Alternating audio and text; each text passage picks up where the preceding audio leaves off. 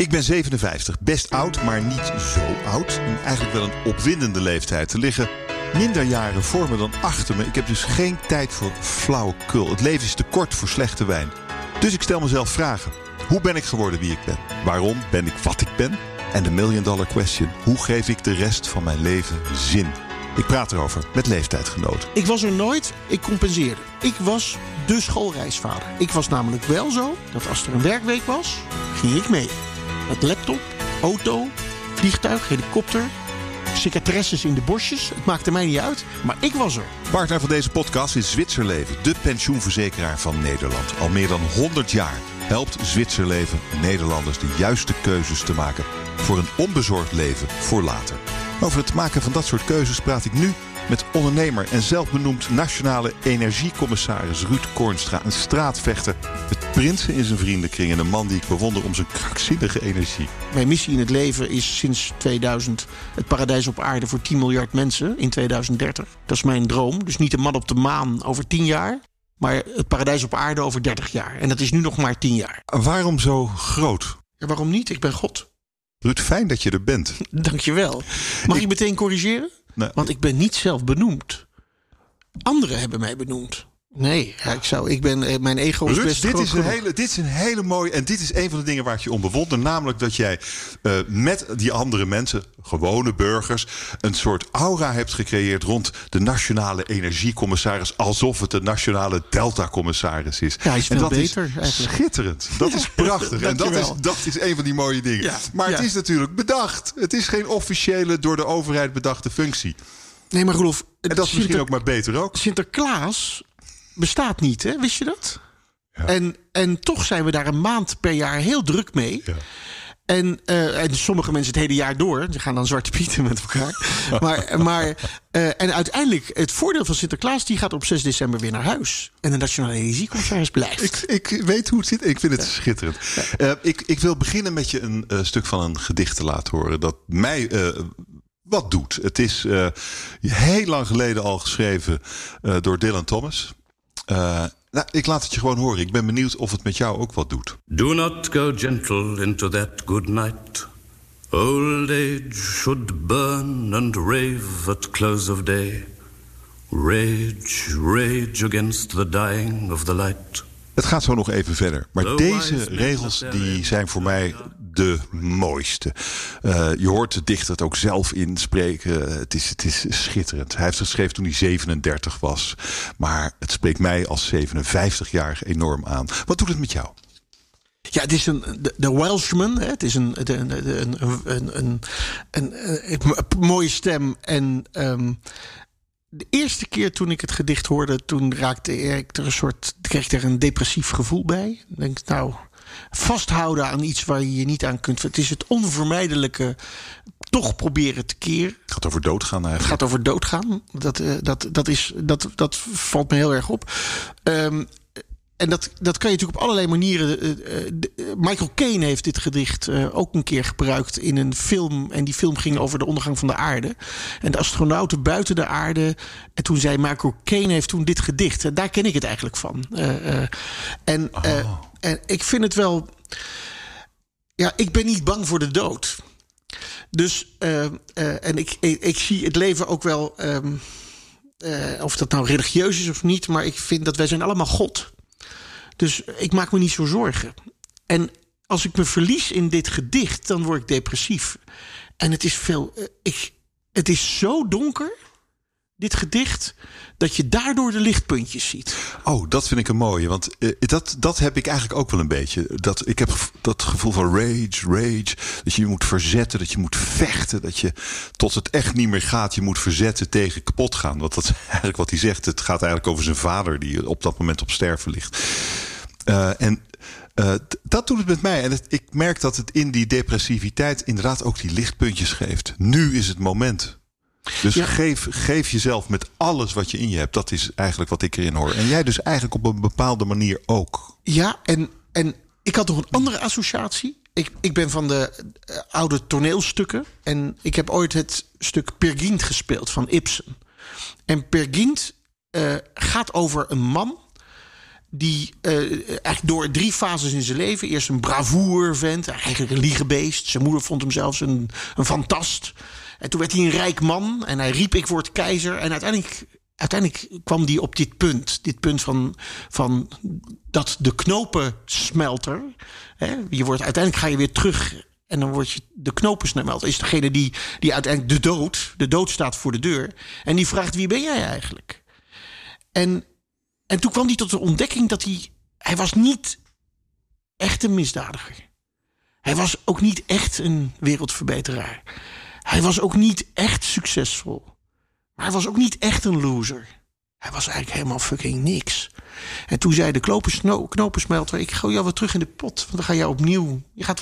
Ja, maar ik ben iets. En toen heeft hij de kans gekregen om te tonen wie hij was. En dat vond ik eigenlijk wel heel mooi. Want het is de wever die het leven weeft. En de dood is de knopensmelter. Dat zit daar. En het vest van het leven noemen ze het dan ook. En in dat toneelstuk, daar vond ik ook in jouw gedicht. Ibsen, die heeft dat 100 jaar eerder datzelfde beeld geschetst. En ik ben er dus van overtuigd. Maar dat is misschien wel mijn... En dat zou je arrogant kunnen uitleggen, maar zo bedoel ik het echt niet. Is dat ik ga erover. En jij gaat erover. Tegen wie vecht je dan? Vecht je dan tegen jezelf? Ik denk wel, ik ben een god in het diepst van mijn gedachten. En forever.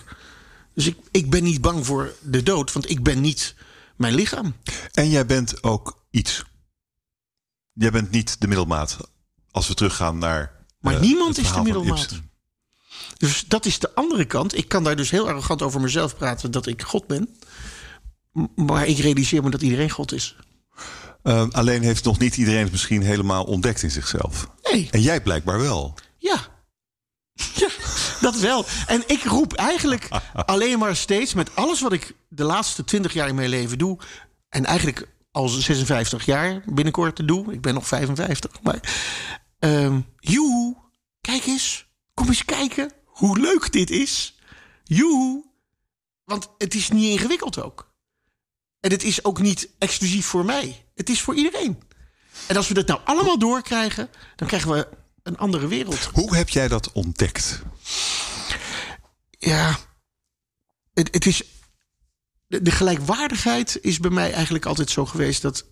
Ik heb nooit... Ik kom uit een arme familie, heet dat dan maar. Ik loop tussen de rijken der aarde nu, maar mijn ouders kwamen alle twee uit de Vermeerstraat in Den Haag. Dat is de Schilderswijk. En mijn ene opa was metselaar en de andere was buschauffeur. Dus dat is ongeveer... mijn ouders kenden elkaar uit de straat. Maar dat heb ik me nooit zo gerealiseerd. Ik was als klein jongetje, woonden wij altijd in een flat. En dat was altijd in een nieuwe nieuwbouwflat van de woningcoöperatie, van de woningbouwvereniging heette dat toen nog. En daar had ik vrienden. En dat vond ik altijd een beetje naar voor die vrienden, want die woonden in de kleine huisjes. En ik dacht, ik kan wel bij hun gaan spelen, maar zij hebben een klein tuintje. En ik heb 2 voetbalvelden, ik heb zandbakken, klimrekken. Ik heb alles bij mij. Als je bij mij thuis bent, kon je over de hele Leidschendam en dan kon je Den Haag zien. En zij woonden toch wel in de kleine huis. Ik keek ook op ze neer. Jouw flat was veel groter. Mijn flat was veel groter en mijn speeltuin was veel groter. Dus maar zij waren de rijken. En ik was de arme in de wereld. Ik heb me dat nooit... Mijn rijkdom was dat ik dat met die jongens... Ik had een beetje een gevoel dat ik ze moest helpen. Kom maar bij mij. Later reed ik door dat wijkje. En denk, dat is de Goudkust. En ik woonde in de Pauperwijk. Maar dus dat is voor mij altijd de basis geweest van een soort gelijkwaardigheid. Het maakt mij niet uit of het de koningin is... Of de vuilnisman. Iedereen zit gewoon te kakken met zijn broek op zijn schoenen. Dus laten we nou vanuit gaan dat er een volledige gelijkwaardigheid is. In God zijn, of in waar we het net over hadden. Dat is een soort, dat is de eerste maar niet iedereen realiseert zich dat zoals jij je dat realiseert. Nee, dat is waar. Dus jij hebt het eigenlijk altijd al geweten. Er is niet een moment dat je dacht, er zijn wel momenten geweest waarvan ik dacht wat ik niet wilde. In die grote familie uit de Haagse Schilderswijk... daar zaten de meest grootste criminelen en wat intellectuelen. En daar alles tussen. En als de oude oma jarig was, dan kwam de hele familie bij elkaar. En dan waren er altijd 2 dingen wat ik als jongetje van 5... als ik daar rondliep, dan zag. Die gasten konden zuipen, jongen. Dus jenever kon je echt... Daar was zuipen. Heel veel zuipen. En niet dronken zijn, maar wel gezopen. Dus we konden er ook echt tegen. Het waren professionals. En daar ging de hele avond het daar altijd over de baas. De baas die iets vond en dat vond de rest niet. Dus iedereen zat te zeiken over zijn baas en was dronken. En ik heb daar toen besloten... Nou, ik heb voor een mooi leven geen drugs of alcohol nodig. Wat een flauwekul. Ik liep daartussen, maar wat prima. En ik krijg nooit een baas, want ik ben de baas. En dat Toen was gelukt. je 5. Toen was ik 5. Dus dat zijn wel de ingrediënten geweest... waardoor ik dus een soort maakbare wereld voor mezelf gemaakt had. Ja. Kom maar. Terwijl je uitgangspositie misschien niet zo gedroomd ideaal was. Nee, en ook niet dat ik een goddelijk lichaam had... of super intelligent ben. Dat allemaal niet. Hè? Dus laat ik zeggen, het waren allemaal... En er is wel een vechtmoment gekomen. Dat was denk ik toen ik een jaar of 7, 8 was. Dat er altijd een jongen in 2 klassen hoger... die mij altijd in elkaar sloeg. En op een bepaald moment zat hij op mij. Ik weet dat nog, als klein jongetje... die eigenlijk met iedereen vrienden wilde zijn. En die klootzak die zat op mij. En hij had zijn hand in het gips. En toen is hij op mijn hoofd gaan slaan. Met dat gips. En daar heb ik een soort aha-erlevenis gehad. What the fuck? Dan maar dood. Maar ik maak je dood. En dat heb ik ook soort gedaan. Als klein jongetje. Ik heb de vingers van hem omgedraaid in zijn gipspoot. En het schijnt heel erg pijn te doen. En vanaf dat moment heb ik ook altijd gedacht... dan maar dood. Maar ik vecht me helemaal kapot. En ik ben gaan rugbyen. Ik ben vrij goed in de Krav Maga. Ik ben ook voor de dood niet bang. Maar ik heb ook heel veel klap op mijn bek gehad. Ja, dat is wel iets. Waar sta jij nu in het leven? Ja, ik heb... Ik ben op zondag geboren en mijn vrienden zeggen... je hebt een gouden pik. En dus ik voel mij wel een zondagskind. En steeds weer. Maar is het nou het gedroomde leven? Dat elke keer weer wel. Maar ik was 23 jaar getrouwd. En toen met 3 kinderen... Bart, Evelien en Roos. En in zo'n huwelijk kom je natuurlijk altijd momenten tegen... dat het even niet lekker ging. Maar ik dacht altijd, je moet bij elkaar blijven. Je moet, dat hoort gewoon. Voor altijd en eeuwig. Dat vind ik ook. Vind ik eigenlijk nog steeds. Terwijl het niet gelukt is. Nee, ik ken het. Op een bepaald... Ik heb heel vaak gedacht, ik ga weg. En ik heb het steeds niet gedaan. Omdat ik het lef niet had. Omdat dat wat ik dan zou hebben misschien minder leuk was... dan wat ik kapot ging maken. En op de balans voor mezelf kiezen dacht ik blijf toch. We moeten de boel bij elkaar houden, want dat hoort. Je wil eigenlijk de mensen waar je van houdt geen verdriet doen. Dus je bent te lang gebleven? Nou, nee. Ook dat denk ik niet. Precies lang genoeg. Maar op enig moment zei mijn vrouw, Yvonne, toen tegen mij... tijdens de vakantie... ik denk dat wij niet ouder worden samen. En nu gaan de kinderen uit huis. En ik heb nu nog de kans om een nieuw leven op te bouwen. Wat vind jij daarvan? En toen dacht ik, nu ben ik wel een hele grote paardenlul... als ik nu ga zeggen, nee joh lief. Want ik heb dat wel een paar keer gedacht ook. Dus ik dacht, nu ga ik niet... misschien heeft ze ook wel een punt. Dus toen zijn we uit elkaar gegaan. In een soort... Ja, na de vakantie nog eens over gehad. Toen hebben we de kinderen verteld. Dus een bizarre... heb ik een appartementje in Amsterdam gehuurd. Wat een soort armoe was. En toen kwam ik 3 maanden later iemand tegen. In een soort traditioneel iets die ik wel kende, maar... Een soort traditioneel iets? Ja, nou, dat zal ik je dan vertellen wat ik daarmee bedoel. Een jonge, mooie vrouw.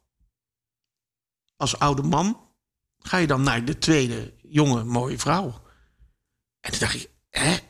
Maar die vrouw was ook getrouwd. En die vrouw was... Die kende ik al een tijdje, maar was wel een leuke vrouw. Laat ik zeggen, die was ook al 15 jaar getrouwd. Was wel 12 jaar jonger, bijna 13 jaar jonger. En was levend, getogen, levend, werkend, bivakkerend in de zíjn van de Jehovah-getuigen. Tja, Nou ja. laat ik zeggen, geen koopsignalen. Hè? En die zei tegen mij, ben jij uit elkaar met je vrouw? Dat is natuurlijk in die... Ja, Dat kan helemaal niet. En hè? En een paar weken later zei ze, en als ik dat nou ook doe, zullen we dan samen? Nou, daar is later van gedacht, dat hebben ze allemaal bedacht van tevoren. Dat is wel tijdelijk het verwijt geweest. Maar ben jij dan Jehovah's getuige geworden? Nee. Heeft zij het verlaten? Nou, Dat kan eigenlijk niet anders als je eruit gaat. Van de dag dat ze met mij ging, heeft zij het verlaten. Dat kon natuurlijk niet anders. Ach. Dus best een gekke... En ik had daar ook... ja, ik heb nog... Nou ja, goed. Dat was best een... Laat ik zeggen, het is een gek verhaal. Wat wou je zeggen? Nou, dat in de tijd dat... Zij is dus gevlucht bij haar man. Gevlucht? Ja, dat is echt op 1 avond weggegaan. Want gewoon weg uit de zíjn en uit de omgeving. En bij mij gekomen, dat is dus in zonde... Op alle gebieden, dan word je geëxcommuniceerd. En dan ben je ook even weg. Dus wij hebben ook een verstopplek gehad samen. En dat zijn bizarre verhalen. En zij zei, ja, ik ben nog steeds van dat geloof. Maar ik ben niet zo van het grondpersoneel. Zoals ze dat dus die Bijbel en die God voor haar is nog steeds wel belangrijk. En inmiddels is het zo dat het natuurlijk bizar is dat mensen zo met elkaar omgaan. Zoals dat daar gebeurde. Maar wat zegt het over haar dat ze dat dan al die jaren goed vond? Ja, ik denk dat zij nog steeds van de club is. Ik denk dat als jij opgevoed wordt, dan ben je zo dat je daar veel warme gevoelens bij hebt. Maar ja, je hebt me net uitgelegd dat jij eigenlijk zelf God bent. Nou, dat is natuurlijk dat grappig. Is een wat ander godsbesef dan zij heeft. Nou ja, dat is wel grappig wat er nu gebeurt. Want ik heb op een bepaald moment ook tegen haar gezegd... ja, nu heb je die hele groep mensen... waar jouw hele leven heb je uitgezet. Die praten dus niet meer met haar. En dat is een bizarre situatie. Dat is afschuwelijk. Toen kwamen er kinderen. En ik heb haar ouders natuurlijk toen ontmoet. En dat zijn hele lieve mensen. Haar broer en haar zus. En ik kon wel met ze communiceren. Want ik was niet... dat was een hele gekke situatie. Wie is dan die man die nu met onze dochter en met onze zus... Dus ik kwam op bezoek. Het is een hele bijzondere tijd geweest. En op een bepaald moment dacht ik... ja, hoe gek is dit nu? Zij... Ja, en ik respecteer het geloof. Hè? Dus ik vind het allemaal prima. Maar zij ligt eruit... En jij kan gewoon langskomen om te praten. Zo was het. En op een bepaald moment hebben we hebben nu een modus daarin gevonden. Dat zij is weer terug. Gaat ook naar de diensten van de Jehovah-getuigen. Maar is met mij getrouwd. Nu is eigenlijk alles koek en ei. We hebben dus een U-bochtconstructie gevonden, zodat wij gewoon... En het grappige is dat ik dus ook nu heel veel vrienden in die Jehovah-getuigen heb. Wat eigenlijk hele leuke mensen zijn. En hele lieve mensen. En mijn vooroordelen zijn wel een beetje weggevallen. Maar ze hebben voor mij toch 10% gekte in hun hoofd. Ik ga nu dan toch anders kijken naar die mensen als ze hier weer een keer aanbellen. Ja, dat snap ik. Nou hebben ze bij mij nooit aangebeld. Wel vroeger, maar ik heb zo'n open relatie met die mensen... dat er niemand van de Jehovah-getuigen... de afgelopen 7 jaar geprobeerd heeft om mij te overtuigen. En ik vroeg je, hoe sta je in het leven? Ja. Toen kwam er een krankzinnig verhaal. Wat een verhaal is dit? En wij hebben 2 kinderen. Ja. En die zijn natuurlijk jonger dan 7. 4 en 6. Ja, Mick is net 6 geworden en Pilou is 4. En die leren van alles. Die zitten op de vrije school. En de vrije school is van de antroposofie. En die vieren alle heidense feesten die er zijn. En die gaan met mama ook mee naar de zaal van de Jehovah-getuigen. En zij leren over God. En ik zeg af en toe, en dat ben je zelf. Hoe verdien jij je geld eigenlijk op dit moment? Niet. Dat heb je al gedaan, hè? Ja, maar dat is een gekke... Ik ben televisieproducent geweest tot 2000. Toen heb ik mijn bedrijf verkocht. Toen was ik miljonair. Dat is voor een nieuw gegeven. Mijn vrienden zeiden, je hoort bij een nieuwe categorie mensen. Ik zei, wat dan? Nou, je hebt Je hebt geld op de bank, dus je bent rijk. En je hebt geen werk meer, dus je bent lui. Dus je hoort bij de rijke lui. Oké. En je bent klaar. Nou, klaar is een soort... Ja. Dat is jouw gedicht. Nou, ik ben helemaal niet klaar. Want als je klaar bent, kun je dood. Ik ben niet klaar. Dus dat gaf mij een enorme energie om te zeggen... Oké, wat wordt de nieuwe droom? En de nieuwe ondernemen is dromen. Maar dit is 20 jaar geleden. 20 jaar geleden. Jij was al heel jong, dus soort van klaar. In elk geval met de noodzaak 35, om geld te verdienen. Ja, dat was zo, maar is daarna wel weer overgegaan. Ja. Want dan ga je weer. Als ik klaar was geweest, dan had ik kunnen blijven zitten, was het goed gekomen. En die momenten heb ik steeds weer. Dus er zijn steeds momenten. Ik verkocht een paar jaar later Oxio, het energiebedrijf. Dat bedrijf leverde voor alle aandeelhouders bij elkaar 144 miljoen op in 2,5 jaar tijd. Toen had ik weer geld. En toen, zo heb ik dat een paar keer gedaan. En op een bepaald moment, 3 jaar geleden, besloot ik met een sabbatical te gaan. En dat is al 3 jaar. Dus ik ben van een ondernemend activist. Nee, van een activistisch ondernemer naar een ondernemend activist gegaan. Ja, want kijk, als je dat gedaan hebt, als je voor de dingen in je dagelijks leven gezorgd hebt, dan kun je dus doen wat je vindt dat je moet doen, zonder je af te vragen of het geld oplevert. Is dat? Nee, ja, dat is. Denken. Ja, maar dat is zo. Je kan altijd doen wat je wil doen. Dat is mijn stelling. Dus ik ben gaan doen wat ik wilde toen ik geen geld had. Ik ben gaan doen wat ik wilde toen ik 7 ton verlies had. Dus dat heeft niks met elkaar te maken. Ik heb op een bepaald moment mijn missie in het leven is sinds 2000 het paradijs op aarde voor 10 miljard mensen in 2030. Dat is mijn droom. Dus niet een man op de maan over 10 jaar... maar het paradijs op aarde over 30 jaar. En dat is nu nog maar 10 jaar. Waarom zo groot? Ja, waarom niet? Ik ben God. Ja. Nee, maar waarom niet? Waarom niet zo? Omdat het kan. En waarom is je droom voor 10 miljard? Nou, en waarom niet voor 10 mensen om je heen? Nou, die hebben het dan ook. Maar waarom? Ik wil gelijkwaardigheid. En of we nou met 10 miljard mensen op deze aardkloot moeten leven, als we uiteindelijk, doordat we ons natje en droogje hebben, misschien maar 5 miljard mensen hier leven, is het ook goed.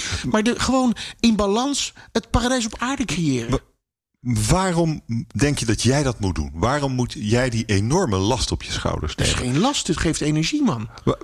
Waarom wil je dit? Omdat het kan. Omdat ik het voor ogen heb. De ondernemen, dromen, is de kunst van het visualiseren. Wat is het verschil tussen een mens en al het andere wat op aarde is? Dat wij scheppend zijn. Wij kunnen iets creëren. Dat kan een steen niet, dat kan een boom niet, dat kan een hond niet. Wij wel. Ik ben ook niet bang voor de computers.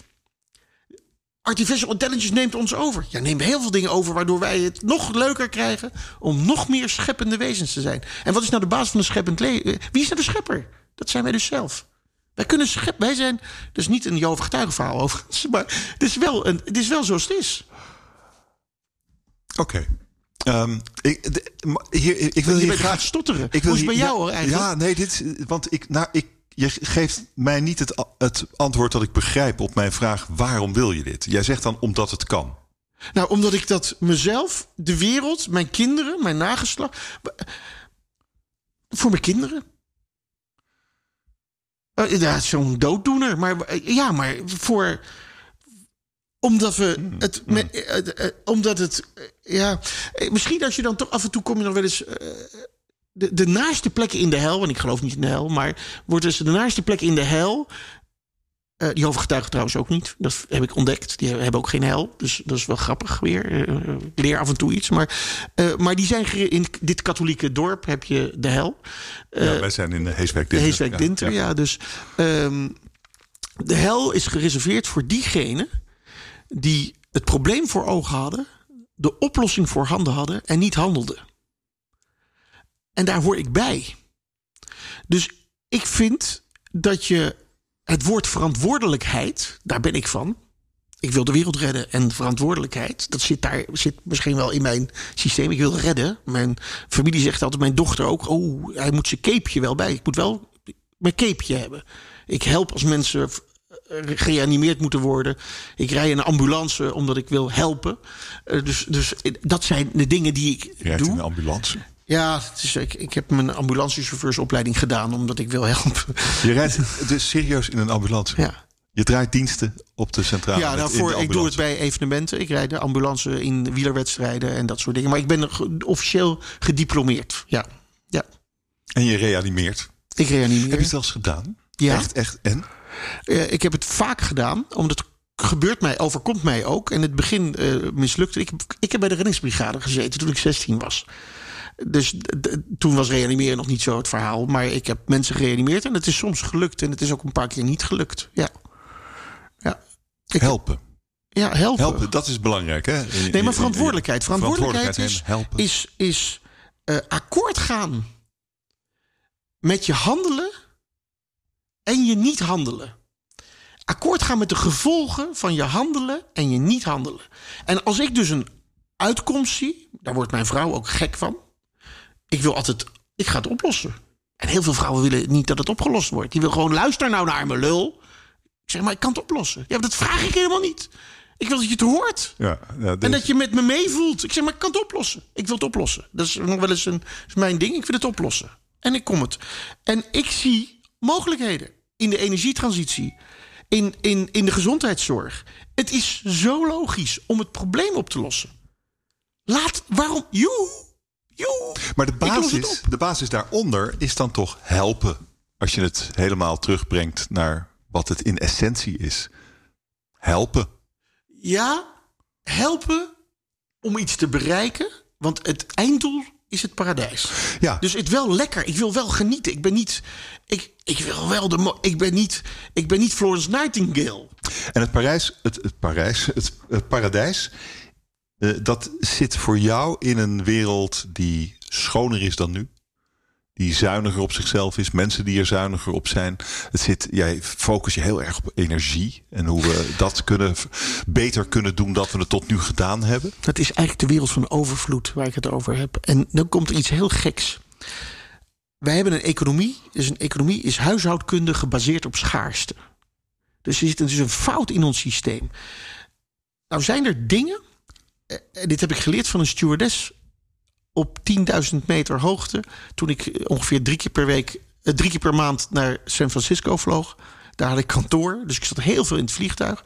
En toen vroeg een stewardess aan mij, wat ben je eigenlijk aan het doen in je leven? En toen zei ik zo boven met het Noorderlicht, mooie stewardess, business class, in dat keukentje. Zo, dat was een beetje zo de setting. En toen zei ik dacht, nou, ik ben natuurlijk geslaagd en het gaat over veel geld en veel dingen. Dus ik ga even een genuanceerd verhaal vertellen. Ik denk, ik ga niet brallen. Maar het effect was dat ze zegt, wat praat jij raar? En toen zei ik, wat praat je raar? Zegt ze, je zit een beetje om geld heen te praten. Ik zei, maar ik vind geld niet belangrijk. Ze zei, nee, vind je geld niet belangrijk? Ze zei, maak eens een zin met het woord geld. Toen zei ik vind geld niet belangrijk. Toen zei ze, mooi. Klopt die zin? Ik zeg, ja. Ze zegt, ik denk het niet. Want de tweede vraag is, kun je het woord geld veranderen voor kracht? Ik vind kracht niet belangrijk. Klopt die zin nou nog? Ik zeg, nee, dat klopt die niet meer. Ik vind kracht wel belangrijk. Oké, zul je het woord kracht nu eens veranderen voor liefde?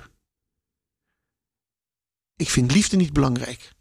Zegt ze, klopt die zin nou nog? Nee, dan klopte die eerste zin ook niet. Want geld, kracht en liefde hebben dezelfde energie. En toen dacht ik, wat bedoelt ze? Mij werd de les gelezen door een juffrouw daarboven in de... En toen zei ik, geld, kracht en liefde. Ja, dat is dezelfde energie. En daar is genoeg van. Van alles is er genoeg. En toen denk ik opeens, toen mijn eerste zoon geboren werd, toen had ik een jongetje in mijn armen en toen ging 100% van mijn liefde van een grote vent naar dat kleine pikkie. En toen dacht ik, dit mag nooit meer. Een soort oerdwang kwam daar. En 2 jaar later was mijn vrouw weer zwanger. En toen bekroop mij het nare gevoel dat ik die liefde moest gaan delen met dat wezentje wat in die buik zit, waarvan ik al niet begreep hoe die er kwam, omdat ik nooit thuis was. Weet je wel, dat soort dingen krijg je dan. En toen werd Evelien geboren, wat duidelijk mijn dochter was. En toen had ik weer 100%. En toen werd Roos geboren. En toen had ik weer... Dus liefde is oneindig. Maar je moet liefde niet verspillen. Je moet er wel met respect en zorgvuldig mee omgaan. Het is met geld, kracht en liefde. Geld, als mensen voor geld komen bij je, komen ze eigenlijk voor liefde. Dus ga met geld om alsof het liefde is. Er is dus overvloed, maar wel in de... Dus er komt een soort balans. En die mevrouw, en ik was echt, mijn bek viel open daar. En toen later zei ze, jij denkt, wat is dat mens goed, hè? Ik zeg, ja, jij bent, heb ik uit een boekje. En het boekje heet Geld, Kracht en Liefde. Toen hebben we nummers uitgewisseld. Heeft ze het boekje naar me toegestuurd. Er bestaat gewoon een boekje over. En ik denk, dus denken in de overvloed. Vanuit overvloed. Die natuur is overvloed hier. Maar we hebben wel een paar, laat ik zeggen, systeemfouten erin gebracht. Dat als wij naar onze volgende beschaving, naar dat paradijs willen, dat we een paar dingetjes moeten gaan veranderen. Maar voor jou zit het toch vooral in hoe we met energie omgaan? Nee joh. Kijk, maar waarom prononceer je dat dan zo? Nou, energie. Je hebt de Sustainable Development Goals. Dat zijn 17 doelen. Dat moeten we allemaal doen. En als we die doen, hebben we het paradijs op aarde. Ja. Dat is namelijk, dat is meteen, opeens is mijn paradijs een VN-doelstelling. Hè? Dat is gewoon, over 10 jaar moeten we dat gehaald hebben. En als je dan in kaart brengt hoe de invloed is van die verschillende doelen op elkaar, dan blijkt dat de energietransitie de trekker is. Want energie betekent, als je het besef hebt dat energie voor iedereen nagenoeg gratis toegankelijk is, praat je over letterlijk power to the people. Als energie gratis toegankelijk is, dan hebben we water. Dan hebben we geen armoede. Dan hebben we een andere industrie. Dan zelfs de gelijkheid komt met de energietransitie. Want dat krijgt een stap in onze beschaving. Wat is nou het aardige? Wij komen uit de tijd dat nog dat kaarsje was in de vorm van een aardbol. En die brandde op. En dan stond er wees wijs met energie. Dat is zo'n verneukeratief beeld wat wij hebben. Want we hebben een oneindige bron van energie. Dat is die oranje ploert die boven ons hangt.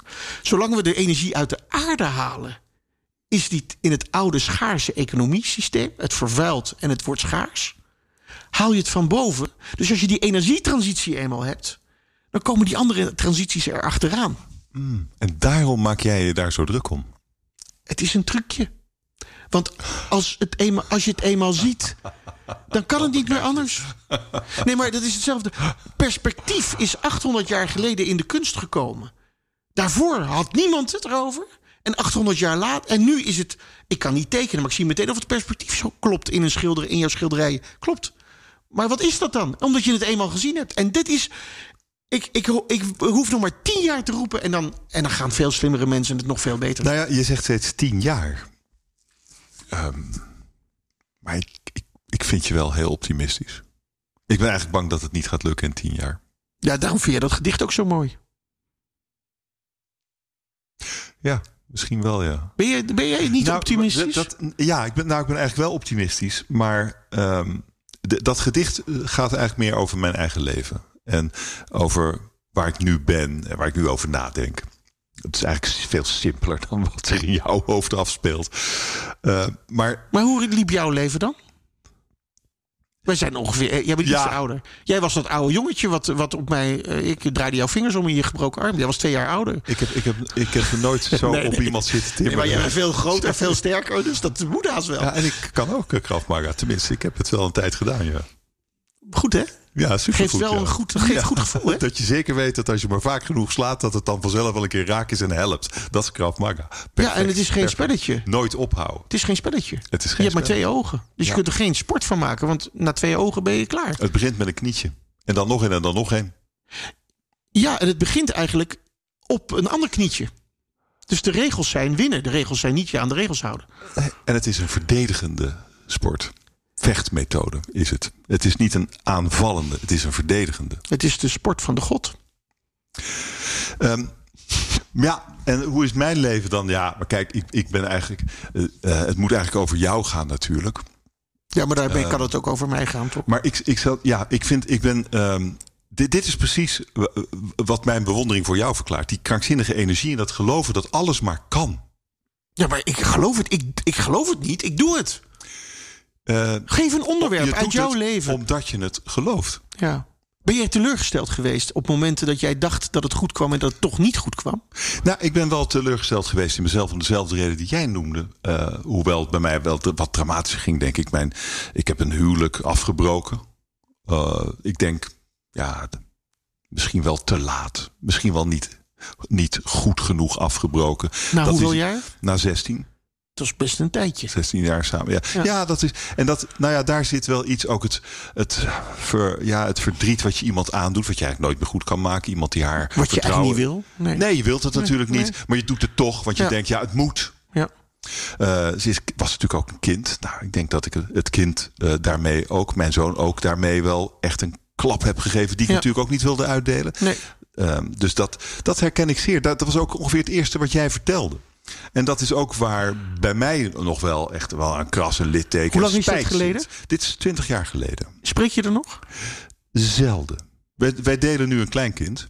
Ja, want je bent onlosmakelijk aan elkaar. Onlosmakelijk, ja. Ook door onze zoon, door Tuurlijk. ons kleinkind. Ja. Ik denk dat er... Verwijt ze jou dat? Ik denk dat er pijn is en misschien ook nog wel verwijt. Heeft zij een nieuwe man? Ja, ook al heel lang. Ja, ze zou zeer gelukkig moeten zijn. En toch heb ik het gevoel dat ik haar onevenredig pijn heb gedaan. Ja, heb je er spijt van? Nou, nee. Ja, wel van dat het pijn gedaan, dat ik dat niet beter gedaan heb. Maar heb je sorry gezegd? Niet toen ik het werkelijk begon te menen. Sorry. Ja, dat moet ik eigenlijk nog een keer doen. Ja, en nou hoef jij niet ongelijk te hebben. Maar je kan wel sorry zeggen dat je haar pijn gedaan hebt. Dat voel ik ook. Dat en ik dat ik wist moet niet doen, dat kon. Dat heb ik eigenlijk pas de laatste jaren geleerd. Dat soms ook goed is om te zeggen... sorry, het spijt mij absoluut. Ja. Ik had het niet anders gedaan. Maar daarmee spijt wel wat er gebeurd is. Dat heb ik ook. Ja, en soms helpt dat wel als je dat doet. Ja, nou ja... Ik denk dat waar is wat en toen, je zegt. 20 jaar later, dat is 20 jaar geleden. En toen... Toen vond ik mijn grote liefde, mijn nieuwe grote liefde. En zij overleed. En dat is nu bijna 10 jaar geleden. En nu heb ik mijn grote liefde gevonden. Ja, dat is de rode engel die hier in de keuken stond toen je binnenkwam. Ja, want ik dacht dat de liefde van je leven is ze ook. Toen... Maar die is overleden. Zij is overleden, ja. Ja, ze kreeg kanker. Maar is dat... Want dat is iets waar ik... waardoor misschien jij iets minder optimistisch bent dan ik. Jij hebt toch op enig moment... als je liefde van je leven ziek wordt... en je zegt, dit gaat mij godverdomme niet gebeuren. Ik heb toen zij overleed... zij is best wel lang ziek geweest. Het heeft een jaar of 5 alles bij elkaar geduurd. En toen ze overleed... Toen was het alsof ik haar energie kreeg. Toen dacht ik ook... nu is er geen tijd meer te verliezen. Het moet nu Maar was je boos? Nee, het is het noodlot. Ja, dat geloof ik. Ja, maar hoe kan je boos zijn op pech? Nou, hoe kan je boos zijn op regen? Nou ja, nu jij dit dus nu zo vertelt... Ik heb dit dus niet meegemaakt. Ik heb het geïncasseerd. Je hebt het geïncasseerd. Ja. En jij hebt het lot. Jij noemt het noodlot. Ik geloof niet noodlot. Kanker is noodlot. Ja, en ik weet wat ik nu zeg. Hè? Want daarmee... Maar ik leg me daar dus niet bij neer. Ja, ik wel. En dat is een fundamenteel verschil tussen jou en mij. Daar zit hij volgens mij. En ik voel dat ik kippenvel krijg. Want ik wil mensen niet beledigen die nu doodgaan aan kanker. Want daarmee zou ik kunnen zeggen dat het hun eigen schuld is. En dat is niet wat ik zeg. Nee, dat hoor ik het ook niet. Nee, maar ik schrik daar zelf van eigenlijk. Dat ik zo, want ik ken mensen die... Maar ik ben ervan overtuigd. En dat gaan we de komende 10 jaar ontdekken. Dat... Dan ga ik iets heel gek zeggen. We hebben jarenlang ging het over de natuur en onze verbinding met de natuur en de krachten die daar waren. En toen ging het naar de wetenschap en het spirituele en het goddelijke. En dat liep allemaal, ging door elkaar. Nu is het heel erg op wetenschap gebaseerd. Maar ik denk dat we langzaam bij elkaar komen, dat wij dingen in een materie ontdekken, waardoor wij zeggen, mijn God, zit het zo?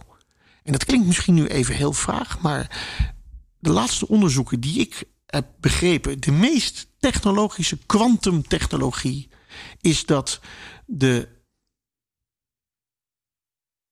kracht van alles zit hem, de scheppende kracht van alles zit in ons. Dus dood en leven zit in ons. En dat een onderzoeker bij een atoom nog zegt, ik doe dit en dit, en gebeurt er dat. En of hij dat nou in Australië doet of ergens anders. En iedereen die dat doet, kan dat reproduceren. Maar in het kleinste wat we nu ontdekt hebben, de quark, daar verandert de materie zoals de wetenschapper zich daarop geconcentreerd. Dus dat is steeds anders. Dus daarmee ben ik ervan overtuigd dat onze scheppende kracht de materie beïnvloedt. En dat is heftig als we daarachter komen. Dat we de tumor beïnvloeden. Nee, de materie. En de tumor is natuurlijk materie. Nou ja, alles is dan uiteindelijk de energetische energie. Ik heb met... Maar zeg je dan dat je... Is dan denkkracht kan kanker wegmaken? Ja, als je het zo zegt, dan ben ik Jomanda. En dat is niet wat ik bedoel. Want dat zijn flauwekulverhalen. Maar nou, denkkracht kan meer dan we nu denken. En misschien is het te plat om te zeggen, een beetje denkkracht ga je mensen genezen.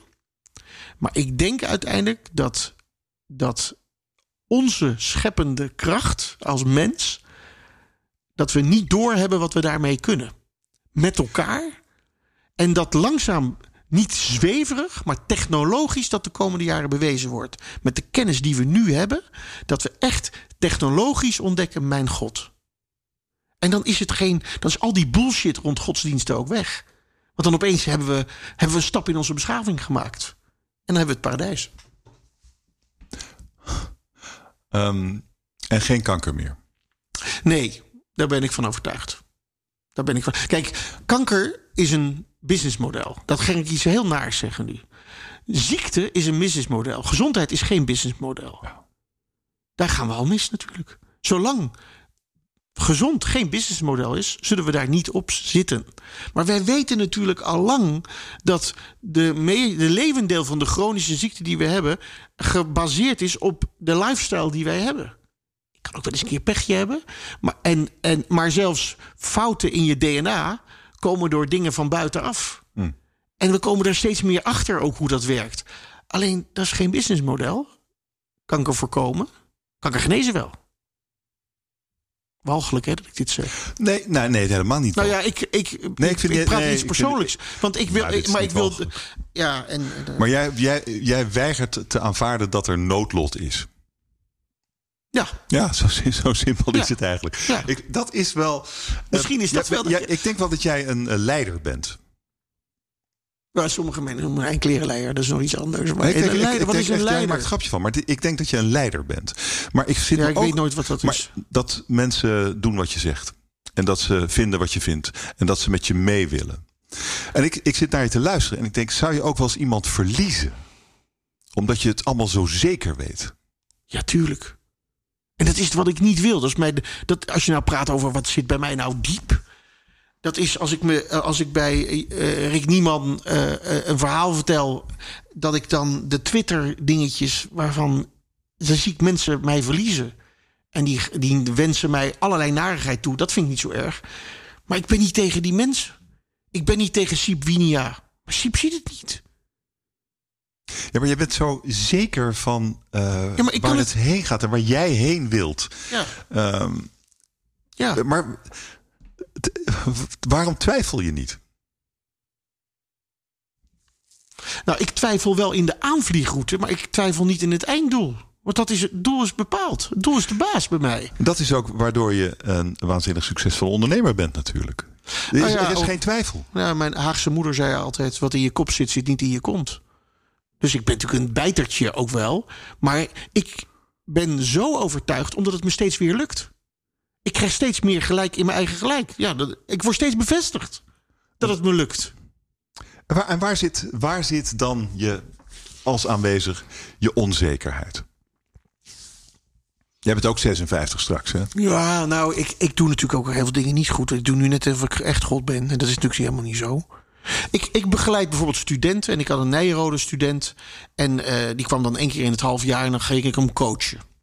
En hij bleef maar u zeggen. Het was ook een rugbier overigens. Hij bleef maar u zeggen. En zijn vader bezit zo'n beetje alle havens in Vlissingen. Dus uit een rijke familie. Mooie gozer. Een rugbier. Gaaf. En bleef maar u. Bleef heel correct. En wilde alles weten over ondernemerschap. En dat deed ik al 2 jaar. En toen op een bepaald moment kwam die. Dan komt die gozer weer. Ik denk, dan moet ik weer. En dan ging ik snel even wat dingetjes.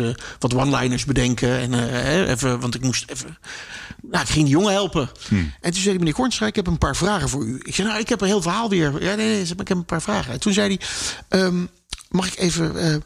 hoe vaak eet u 's avonds in de week thuis bij de kinderen? En toen viel ik even... Ik denk, wat een klote vraag. Wacht even. Ik zei, nou...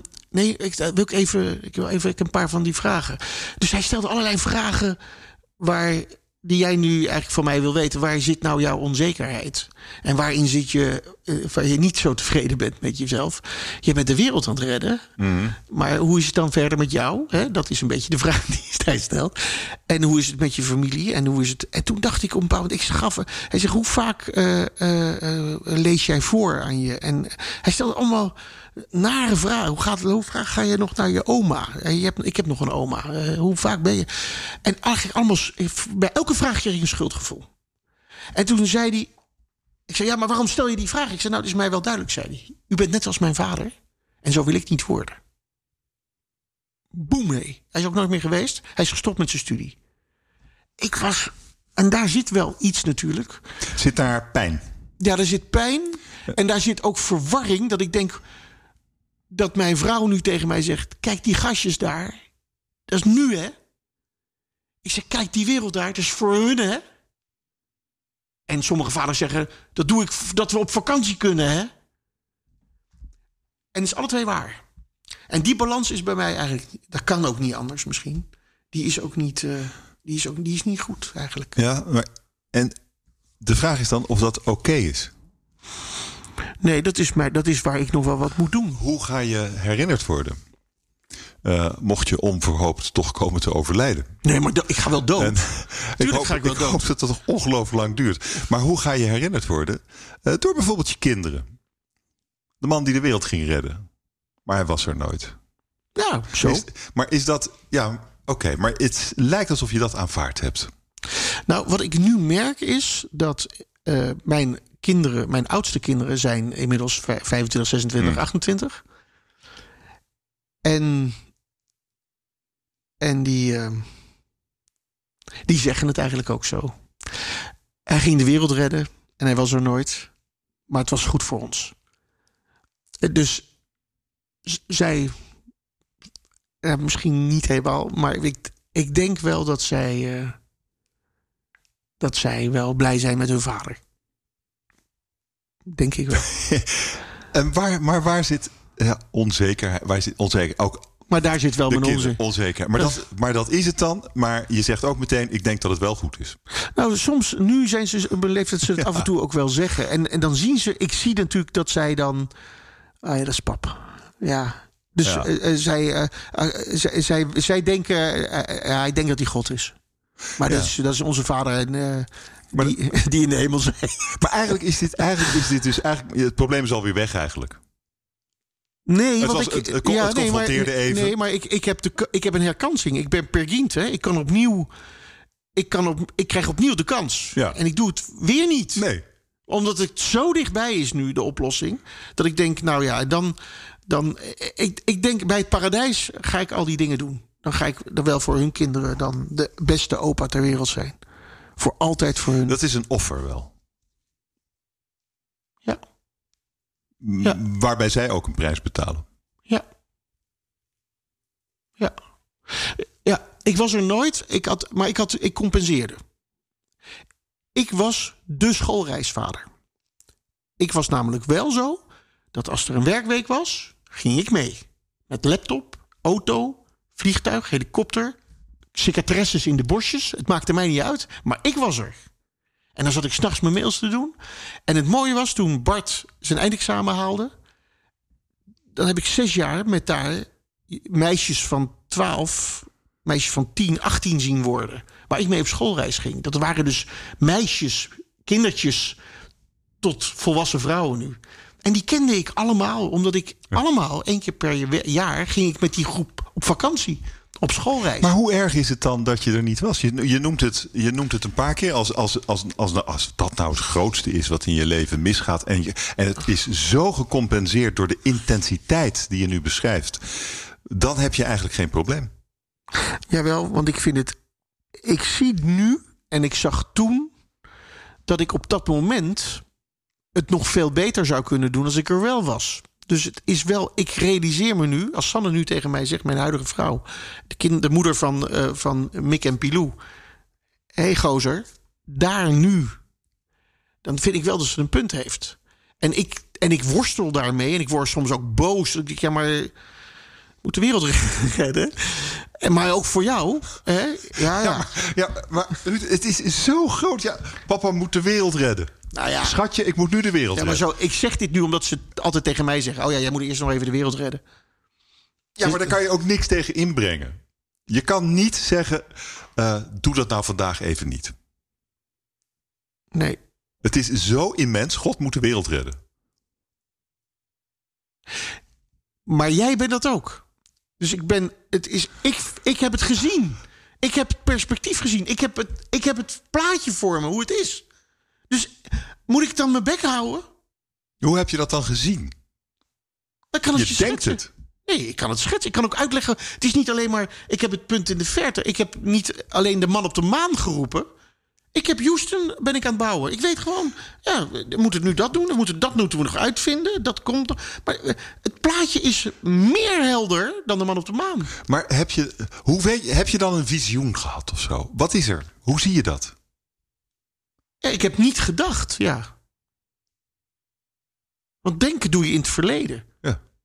Ik ben scheppend bezig geweest. Misschien ben ik wel dan... Ik kan helemaal niet schilderen of iets denken. Maar dat is zoals een kunstenaar kan ik me dat voorstellen. Ja, zo. En nu moet ik het alleen nog even maken. Wat is er al? En als ik dan met mensen ga praten die van iets verstand hebben... en ik vul het allemaal in. Ik denk, ja, die hebben helemaal niet door. Dat jullie moeten eens met elkaar praten. Ik ben alleen maar aan het verbinden voor dat doel. En dan krijg je dus dat je een punt in de verte... de droom, het paradijs op aarde... en ieder vanuit zijn eigen perspectief. En dan krijg je een soort waaier van speerpunt. Ja, jongens, laten we dat dan met elkaar doen. Iedereen wordt er beter van. Er is geen verliezer. Het is paradijs. Dat is zo. Dat is met de energietransitie zo. Er gaan natuurlijk wel machtsstructuren vallen... maar geen mensen zijn de dupe. Er zijn instituten de dupe, maar niet mensen. Hou het erop, dat hoeft niet. Ja. En alles bevestigt. Alles wat er nu gebeurt... ik kan het zo invullen. Dat het bevestigt dat ik gelijk heb. Ja, jij bent nog best wel druk de komende jaren. Nou, nog 10 jaar. Ja, 10 jaar. En denk je dat je dan rustig ergens gaat zitten?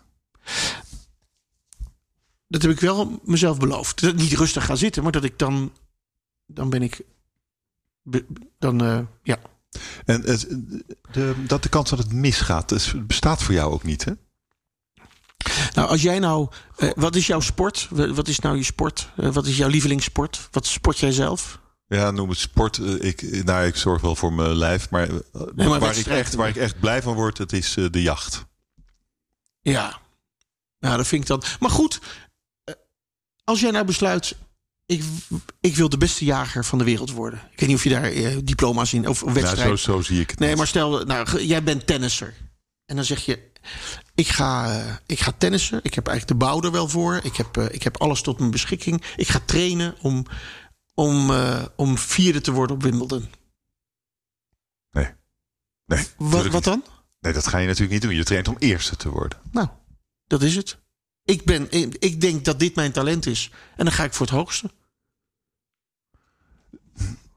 Dus dat het misgaat, speelt geen rol in jouw denken. Jij denkt over 10 jaar is het klaar, paradijs op de wereld. En dan ga ik op mijn veranda zitten. Ja, het vliegtuig kan neerstorten. Maar tot die tijd word ik wereldkampioen. Want ja, dan kan ik beter stoppen met tennissen. Ja, een beetje een balletje slaan, ja. Slap op. En je weet ook gewoon de datum. Nou ja, ik vind het toch... Wat als het nou nog niet klaar is? Weet je wel, dat je... Nou, weet je wat ik het leukste zou vinden? Als er een paar azijnzeikers zijn die dan in 2030 tegen mij zeggen... Ja, nog niet klaar, hè? Het is niet gelukt. En dan in 2032 is het wel gelukt. En dan zeg ik, nou, zie je? Ja, toch geen gelijk. En dan denk ik, ja, dan hebben zij ook gelijk. Maar dan hebben we allemaal gelijk. En dan is het ook wel goed. Volgens mij... Ik ben van bestellen. De kunst van het visualiseren is bestellen. En ik heb ook altijd een parkeerplaats. Dat is een hele platte uitleg. Maar ik ga naar Carré met mijn vrouw. Mijn vrouw rijdt. En ik weet dat we dan geen parkeerplaats hebben. Dus vlak voor Amsterdam rij jij maar. En ik heb een parkeerplaats voor Carré. Dus het is echt, dit leef ik. Ik vind ook, je geeft wel veel. Alles eigenlijk. Ja, dan maar dood. Tuurlijk. En wat krijg je terug? Gewoon voor jou. En dan niet zeggen het paradijs. Nou, het geeft mij energie. Ik heb humor. Ik moet erom lachen. Ik neem mezelf ook daarin. Het is een beetje ook zoals bij die E-team. Had je die kerel met die sigaar. Ik vind altijd wel weer het binnenpretje dat het weer gelukt is. When a plan comes together. When a plan comes together. Dat vind ik zo. En dat is steeds weer. En dat gaat dus. Natuurlijk moet je wel in leven. Je moet er wel af en toe wat geld aan verdienen. Maar daar gaat het niet over. Het gaat over. Pessimisten hebben gelijk. En optimisten hebben succes. Ik ga voor het succes. Maar wat is dat dan de beloning? Is er wat is voor jou geluk?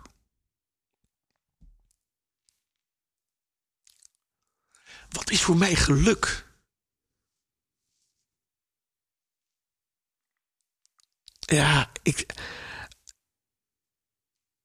dit interview naar mijn kinderen, het genieten. Geluk is een continue glimlach is geluk. Als de grote Ruud terug zou kunnen gaan naar de kleine Ruud in de Vermeerstraat in Den Haag. Wat zou de grote Ruud dan tegen de kleine Ruud zeggen? Dan zou ik denk ik zeggen, zorg nou dat wat in je kop zit niet in je kont zit. Doe maar, want zij die durven helpt het geluk. En dat is uiteindelijk bleek dat een uitspraak van Virgilius te zijn, al 60 jaar voor Christus. Zij die durven helpt het geluk. En dat is eigenlijk wel, doe nou maar. Doe nou maar. Ik tegen iedereen zeg, doe nou maar. Doe nou maar. En niet in je hokje. Maar doe het nou zelf. Denk nou zelf na. Doe nou zelf. Jij bent de koning. Maar niet alleen ik. We hebben er een paar miljard mensen. Waar als die allemaal dat zouden doen. En dan zou het in 2025 al in orde zijn. Maar goed, dat duurt even. Nou, wij zijn power. Ja. Doe maar. Doe maar. Het is goed. Doe maar, jochie, zou die zeggen. Het is goed. Doe maar. Dankjewel voor dit gesprek. Dankjewel. Luister ook vooral de andere afleveringen van 57 terug. Deze podcast wordt mede mogelijk gemaakt door Zwitserleven.